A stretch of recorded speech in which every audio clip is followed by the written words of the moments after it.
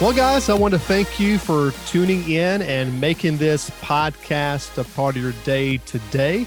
I'm your host, Ryan Sebastian, and I am joined with my co-host, David Pinkham. Sex, love, and relationships. That is the topic of the day, which is actually quite timely because we just had Valentine's Day. And I don't know about you, Ryan, but the weather kind of ruined it for everybody. That's very true. Most people right now, as we're recording, are under snow or snowed in. It's basically all of Texas. You look at all of Texas, and it's snow everywhere. In Texas, the one place where you think it doesn't snow, the whole entire state is snowed in, just about. I've been enjoying Facebook because all of my Texas friends are freaking out. Either they're excited or they don't know what to do. Even we were just talking about before we even recorded how everybody who was from California and moved from California to Texas, they're all freaking out because they don't know what to do with the snow. That cracks me up. And it ruined all of our Valentine's Day plans because I had planned something for Saturday with my wife and we couldn't leave the house because everything was ice. Where we were, it snowed and immediately turned into a layer of ice, and then it stayed frozen for like 3 days. Yeah, see, I live in a place where it never snows, ever. So, and when I want it to snow, and I'm hoping it snows, we get rain. So, unfortunately, we've had a lot of rain, tons of rain, and not much snow. But yeah, today I'm really pumped up and looking forward to our interview today because we're going to be talking with somebody that I think everyone who's listening knows who this is, and that is Sean McDowell. And we're going to be talking to him about his new book, Sex, Love, and Relationships. It's really a book it's for parents and young adults and teenagers. It's a very phenomenal book, and I'm very pumped up to actually be talking about this subject because, again, we didn't plan for this. We did this interview about a couple months ago. And it was before the new year. Yeah, before the new year. And we had no plans of releasing it in February. It just landed and magically happened we're going to be releasing it this week. But I'm really excited about this book because it is a phenomenal resource for parents and for youth pastors to put in the hands of a parent. Yeah, and if you're single, don't check out because there's actually, and we bring this out in the conversation, there's some aspects of being single as well when it comes to this topic that Sean covers in the book and we cover in the interview. So this is something that is applicable to literally everybody. Well, guys, stay tuned as we talk with Sean McDowell.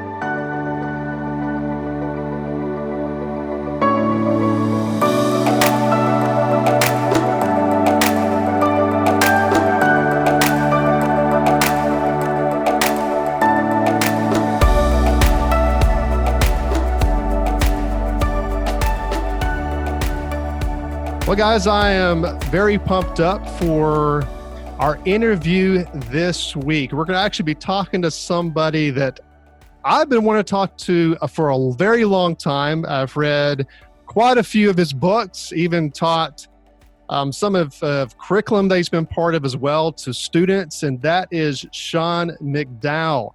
And I'm excited about a new book that you've released. But before we get into that, just in case there's anybody here who doesn't know who you are, how about you introduce yourself a little bit, your journey in ministry and where you are today?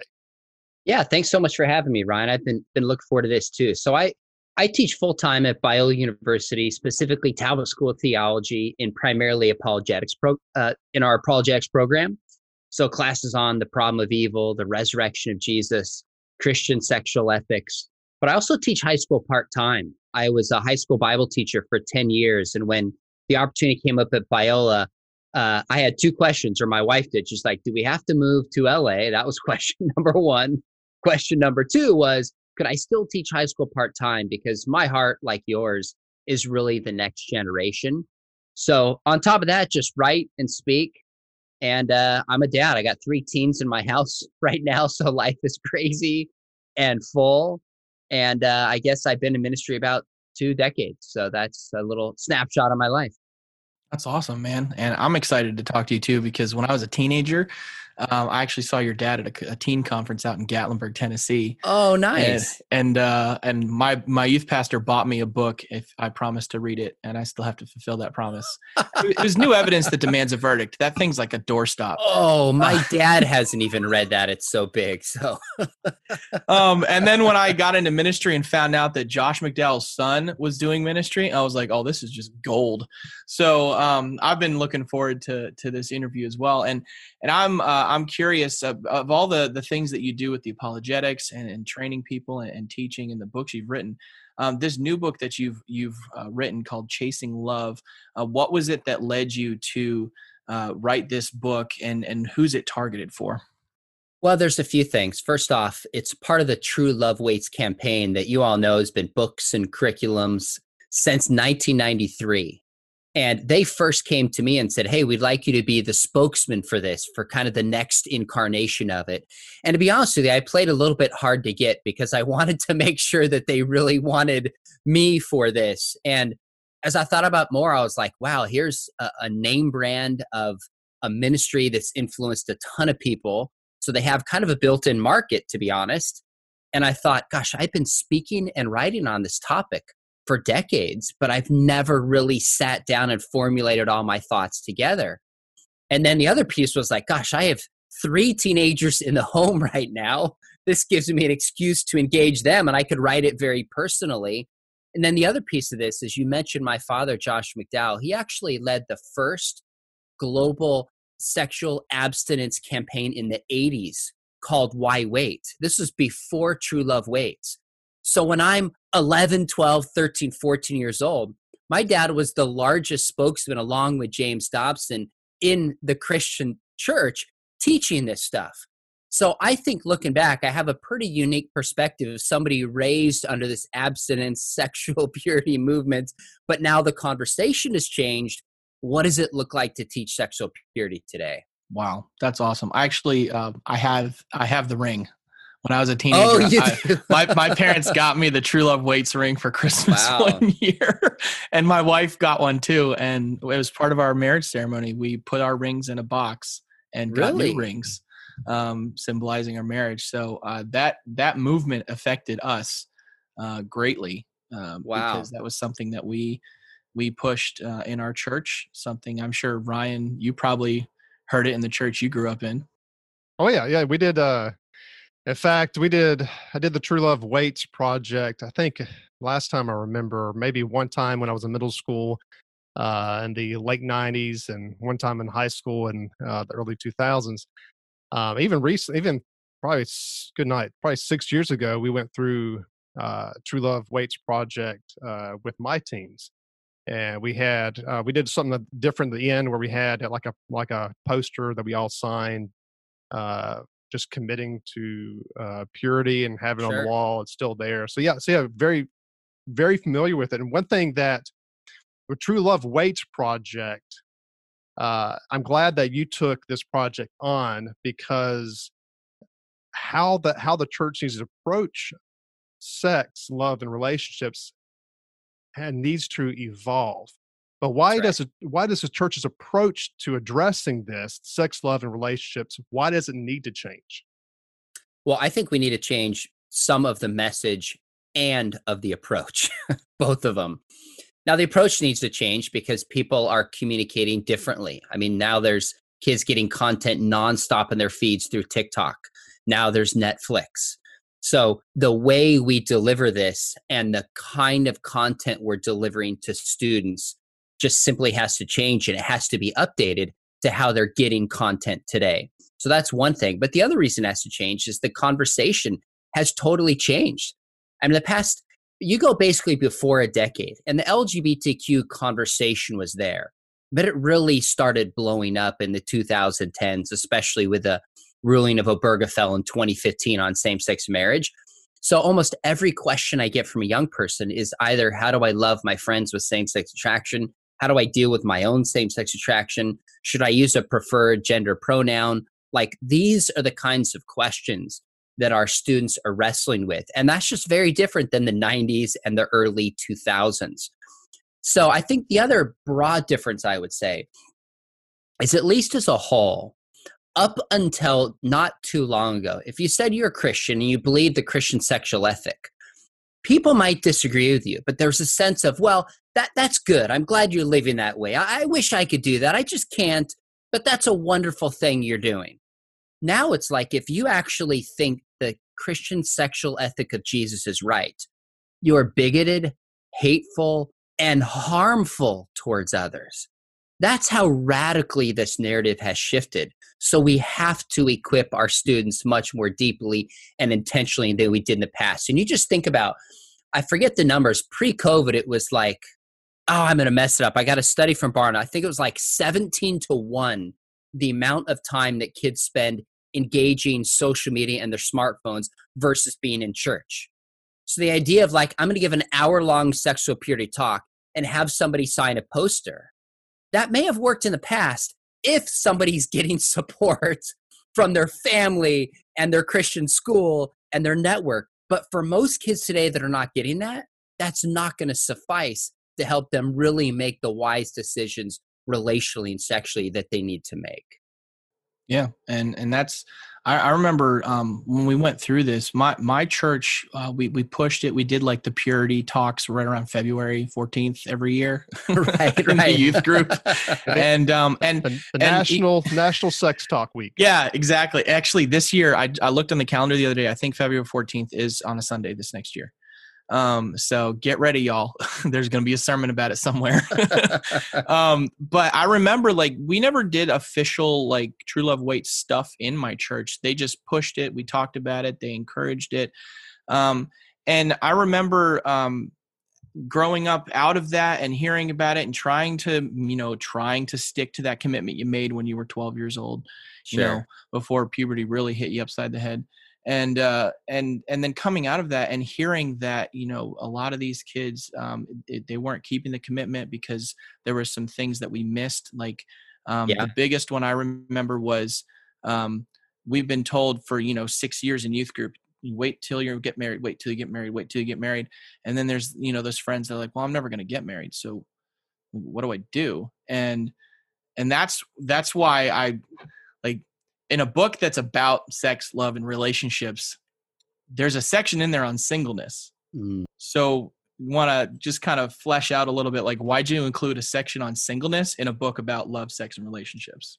Well, I love that you asked this, and it was very intentional, and for a few reasons. Number one, studies are showing that less and less millennials and Gen Zers are getting married. That's what the trends show. And those who do are going to get married later. So you take a 14, 15-year-old kid, they're statistically speaking half of their life away from getting married if they even get married. Wow. So most of the young people reading this are single in the present, and they're going to be for 5, 10 years, even though some will choose to be single anyways.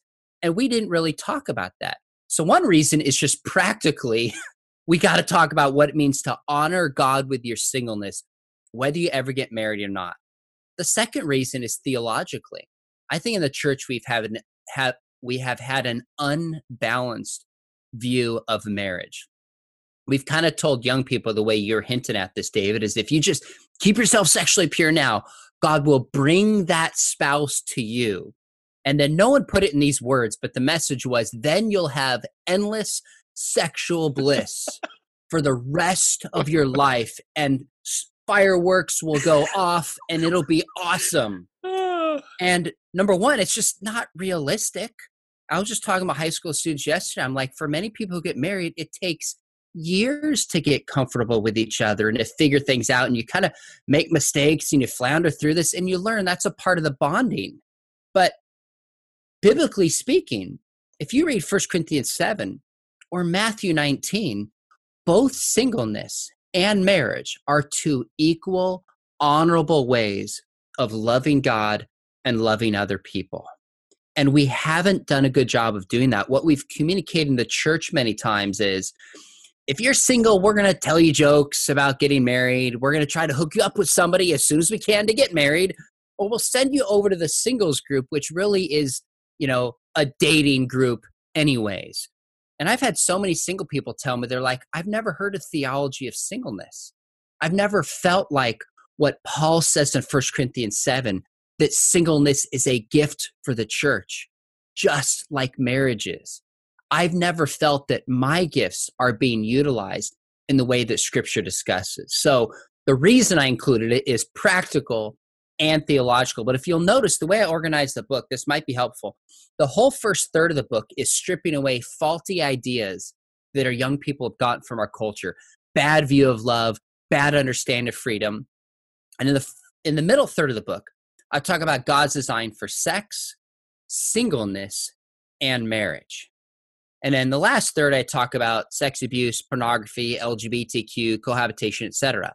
But in the middle is where I'm talking about God's design and purpose, and I put it in this order: sex, and then singleness, and then marriage, to kind of balance the narrative. Whereas in other books, if there was content on singleness, it usually was an appendix, or it wasn't even included in the book. Footnote. Yeah, or a footnote, Yeah. Exactly. Yeah. So there's a lot of intentionality in approaching it this way. Yeah, and I remember I've had many conversations with my wife, and the conversations she's had with other young girls, especially newly married girls who they're struggling. And you said it takes a while to get used to each other, but they've been told their whole lives that sex outside of marriage is icky. And so they've heard this constant narrative: sex is icky, sex is icky, sex is icky. And then they get married, and the wedding night is terrible. And it's I've heard stories of people where it's terrible for years because they thought that it been ingrained in their heads, this is an icky thing to do. Even with your married husband, it's still icky. And it's like, it takes an act of the Holy Spirit and a good counselor to get them out of that mindset so they can actually enjoy what God's intention for them has been. So I'm really looking forward to what kind of impact this is going to have on this next generation of trying to get a better, more biblically rounded approach to every aspect of this particular area of life. And if I know you're about to jump in here, Brian, but let me frame this for us. I think we make one of two mistakes. One mistake is to say sex is bad. Well, not only is that false, but it's not biblical. I mean, read Proverbs chapter 5 in the Song of Solomon. Sex is a beautiful, wonderful gift and blessing from the Lord. One mistake is to say it's bad. The other mistake we've made is to say to the world, oh, wait a minute. You think you have good sex? Come to the church. We have the best sex. That's what we've communicated. So instead of saying to young people, look, be holy because God is holy. Instead of saying to young people, follow God's design because that's actually how we best love God and we love other people. Our motivation is holiness and love. We choose the playbook of the world and say, no. Come to the biblical view because you'll get such awesome sex following this. That's no different than the prosperity gospel. But instead of money, you get good sex. Both of those are mistakes. Yeah, and I totally agree with both of y'all because I'm a nice child, so this is what I think it was more not necessarily the intention of the church, at least in my experience, but I think it was just a byproduct of fighting against culture and specifically with sex because things have changed now. Culture with Generation Z is not when I grew up. When I was in school, even from middle school, was the first time I had a girl want to have sex with me. When I was in middle school, I had high school. We went on chorus trips, and there was orgies going on in some of these trips. Stuff happened, and just crazy stuff. Yeah. And not saying that doesn't happen today, but the culture has shifted to where statistically speaking, again, I think I'm referencing the same report by Barna, that one of the contribute factors that we're seeing is because of a smartphone, is that relationships, good quality relationships, is at a decline because we don't know how to relate. They don't relationally because we're so much behind a phone, and that's also affected when it comes to teen pregnancy, relationships. That's one dating. Teen datings is at an all-time low in a lot of ways because of that as well. But and what we're seeing is we're seeing a shift in culture, and just like for me, when I was taught unintentionally that sex is bad. That's all I heard all the time, that sex is bad. Sex is bad. You're if you have if you don't have sex, you're going to ruin your life, and just over and over and over. So I totally agree with both of y'all when it comes to things are shifting and how we need to approach it needs to shift. Because even in my own personal life, how I approached my marriage was a little bit weird at first because I was taught how sex was so bad for so long that I had to change my mindset when I was married. Mm-hmm. I never, of course, I don't share this with many people, but I've had to work that issue even in my own life and how I approached my marriage early on in my early 20s. Yeah, and that's rough because the analogies were given. Do you guys, Ryan, were you ever taught the lesson where the guy had the rose and he passed the rose around the room? I don't know if you guys know what I'm talking about, but it's a famous people pulling analogy. petals off kind of thing. Oh, okay, he started a rose at the beginning of his lesson and said, everybody take this rose and look at it and feel the petals and the leaves and see the thorns and stuff. And he does this talk about sexual purity. And by the time he gets to the end of the room, he picks it up again. He's like, look at this. This has been touched and played with and messed around with by everyone in this room. And it's garbage now and it's worthless. And if you do sex before marriage, this is going to be you. I mean, what a terrible analogy. There's no possibility of redemption there. There's no possibility of restoration there. It's just, you're just telling, and it's targeted at the girls. That's how I've heard it always targeted. He's always addressing the young ladies. And I'm like, I've heard other guys talk about that and how that's a terrible analogy because you're basically telling them that if they don't wait before marriage to do anything, then they are now tainted and garbage and worthless. And that, in the culture we live in now, with atheism on the rise and with the generation of the nuns, the NONES, that don't believe in anything, we're asking people to come to Jesus and not offering redemption on the other side of that for one particular sin. And that can be extremely damaging.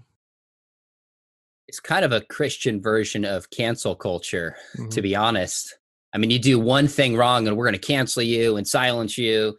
The reason I'm against cancel culture is because there's no forgiveness. Mm-hmm. And yet the very thing that sets Christianity apart, not only that it's actually true and we have evidence for it, it's redemption and it's grace.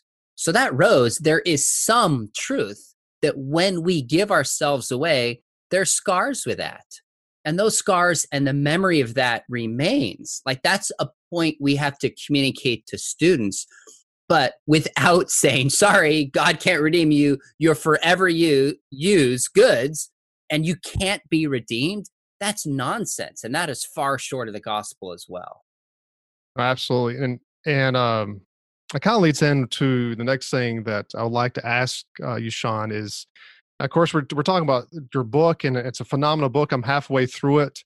I haven't finished it yet, but it's been a phenomenal read. I think it's a great resource to give a student, even to get a parent to walk through their students, a phenomenal resource.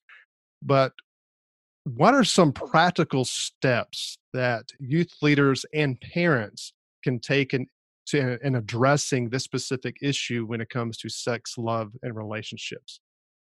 Well, I think the biggest thing parents can do is practically engage their kids in conversation. And it starts young.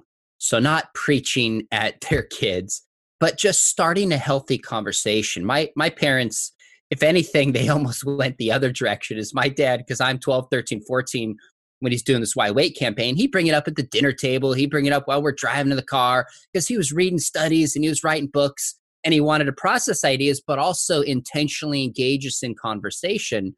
So it was a regular part of the McDowell household growing up. So we do the same kind of things with our kids where, I mean, we talk about 90% other stuff, but it'll come up at the dinner table. We'll be watching a show and I'll hit pause and ask my kids, okay, do you see what's going on here? And what do you think about this? We are just engaging them in conversation all the time so they feel comfortable and safe coming to us, knowing we're not going to freak out, know we're not going to be quick to judge them, and knowing that we're actually going to give them an honest answer. So studies show that worldviews are best passed on in relationship. And that's why Jesus had 12 disciples relationally with him. That's why they would share a meal together and discuss these ideas. And I know in the back of minds, some of the parents are thinking, I don't know what to say, or I've blown it, and I don't feel the right to talk to my kids. And I would say a couple of things. Number one, you don't have to have all the answers. If you've had a kid, you already know a ton more than any high school kid does about sex. That's for sure. So you don't have to have all the answers. It's fine to say, gosh, I don't know. I actually wrote Chasing Love for parents to be able to engage their kids and for young people to read. But second, kids don't expect their parents to be perfect. They really don't. I think just being honest and open, what you learned, what you wish you did differently, if there's a relationship there with a kid, they're going to listen. And also start young. How young? Well, I actually think you have, as soon as a kid can talk, you're actually having a kind of conversation with them about sexuality, showing them comfort with their bodies, God's design for their body. So I actually think the conversation, I don't think you should have one, like the sex talk I've always thought is a bad idea. By the time any parent does this, when a kid's like, okay, they're 13, it's time for the sex talk. Well, like too late. This kid has already seen porn. They've heard from their friends. They've Googled stuff. That's too late. You should be having ongoing, regular conversations from as soon as kids can talk in an age-appropriate way. No, I agree. Even with our culture today, we're just cartoons. Okay, just a great example how homosexuality, LGBTQ, whatever plus, whatever it is now, it changes every day. It's all in kids programming. And I'll just give an example with my kids. I'm going to have an 8-year-old and a 5-year-old. And the last couple of years, we were watching cartoons and then a homosexual content pops up in one of the cartoons and I have to hit pause and we have to have a conversation on how about this. And I've never, at that age, I never had a conversation. There was just no thought to have that conversation because it wasn't in our media and programs for kids. This wasn't there. But so I totally agree when it comes to starting as young as you can because it's so ingrained in our culture now and everyone's so exposed. Like my first time being exposed to pornography in the late 90s before smartphones, I was 9 years old. Yeah. Wow. First time exposed, and it wasn't me looking for it. It was a friend showing me. Yep. And that's why where when it comes to parents, when I try to coach them through this process as well, is that you can not have a smartphone. You can do whatever you can. They're going to see it. If it's not from their stuff or their devices, it's going to be from a friend or somebody across the street, a person at school showing them. So it's good to have these conversations early on so they can be prepared and understand that that's wrong. It's biblically wrong and why that's wrong and how to think through that process. What's the right things to do in that situation? So I totally agree. The earliest you can have a conversation, the better. Do you know what the current research is now for the average earliest age of exposure to pornography? You know, I've heard different studies. Some would say 10 and 11 years old is pretty typical, but I hear an awful lot of stories of 8 years old for kids. Mm-hmm. So either way, it's really young and it's earlier than we think. And if people listening are thinking, well, my kids are different because we homeschool our kids or we have blocks on our smartphones. What they can't control is what their friends are going to show to them, or circumstances I even hear of a babysitter showing them. That's the world we live in. So unfortunately, we have to be proactive. And in some ways, I mourn, the story you shared, Ryan, like you have to have these conversations with your kids when they're younger. I wish we didn't have to, but that's the world we live in. We have to take the initiative with our kids and help them process these ideas before they get exposed to them by the world. Yeah, I've got an 8-year-old daughter, a 7-year-old daughter, a 6-year-old daughter, and a 4-year-old daughter, and then the twins are 2.5. They're boys, so I got some time. But my 8-year-old has started asking questions, and she wants to know what it is, and I'm like, we'll talk about it. Go to bed, and then I go talk to my wife, and I'm like, all right, how will we talk about this with an 8-year-old? And we're still trying to figure out how to broach the subject, because we grew up in the generation of this is icky if you're not married. And it's weird trying to get out of the mentality of it's not icky. I try to teach our teens, it's amazing in God's design. Fire is amazing in the fireplace. The rest of the house, it'll burn down, but in the fireplace, it's amazing. And so this is quite the challenge. Is I've got kids that are now getting there to the point where we're going to have to start having those conversations, and knowing that the average age of first exposure could be as low as 8 or 7.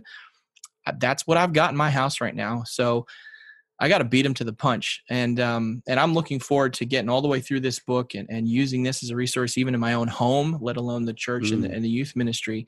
But if people want to ask some questions or maybe dig into this topic a little bit more, or maybe even find out what else you've got out there as resources, what would be the best way to get in touch with you for stuff like that? So I'm on TikTok, I'm on Instagram, I am on Twitter, I have a YouTube channel. I am using social media every way I can, but the center of all of it is the easiest would probably be my website, which is SeanMcDowell.org.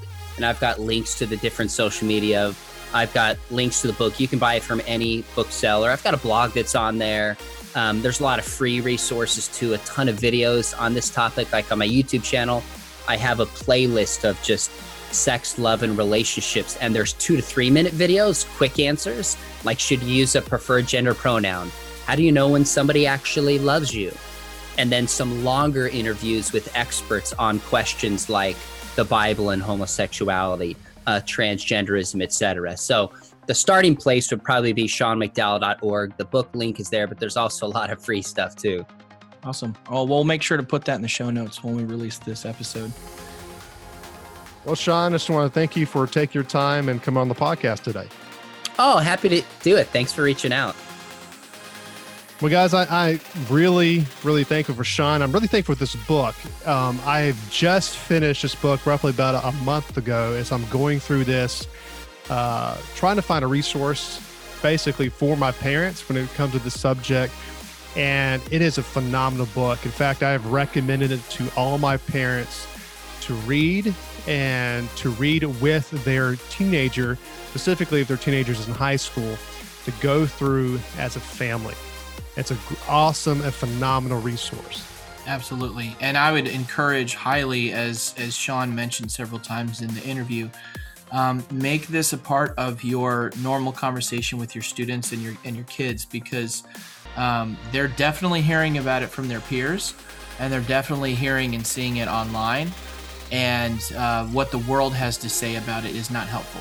So make this something that you might have to start over, but make it something that they can eventually get comfortable talking with you about, because it's vital for them as they grow up. And just want to continue thanking you as we do every week. If you've been a longtime listener, we appreciate it. If you're a new listener, welcome. Glad to have you. And if you have not yet, please leave a review, a comment, or star review for our podcast so that we can continue to bring quality content to the youth ministry world. And if there's a topic that you'd like to hear us cover on the podcast that we haven't hit yet, we would love to hear from you. And we have a new way to connect with all of our podcast fans, because we have started a Youth and Culture Facebook group, and that went live on Tuesday this week. So please find that off of our page. It's connected to our Facebook page, Youth and Culture Podcast, and join the group. And that's a great way for us to not only connect with you, but for you all to connect with each other, to encourage one another in ministry, to share ideas, to ask questions, to ask us to cover something that's been bugging you. And we'd love to meet you on Facebook. Well, guys, stay tuned for our next episode.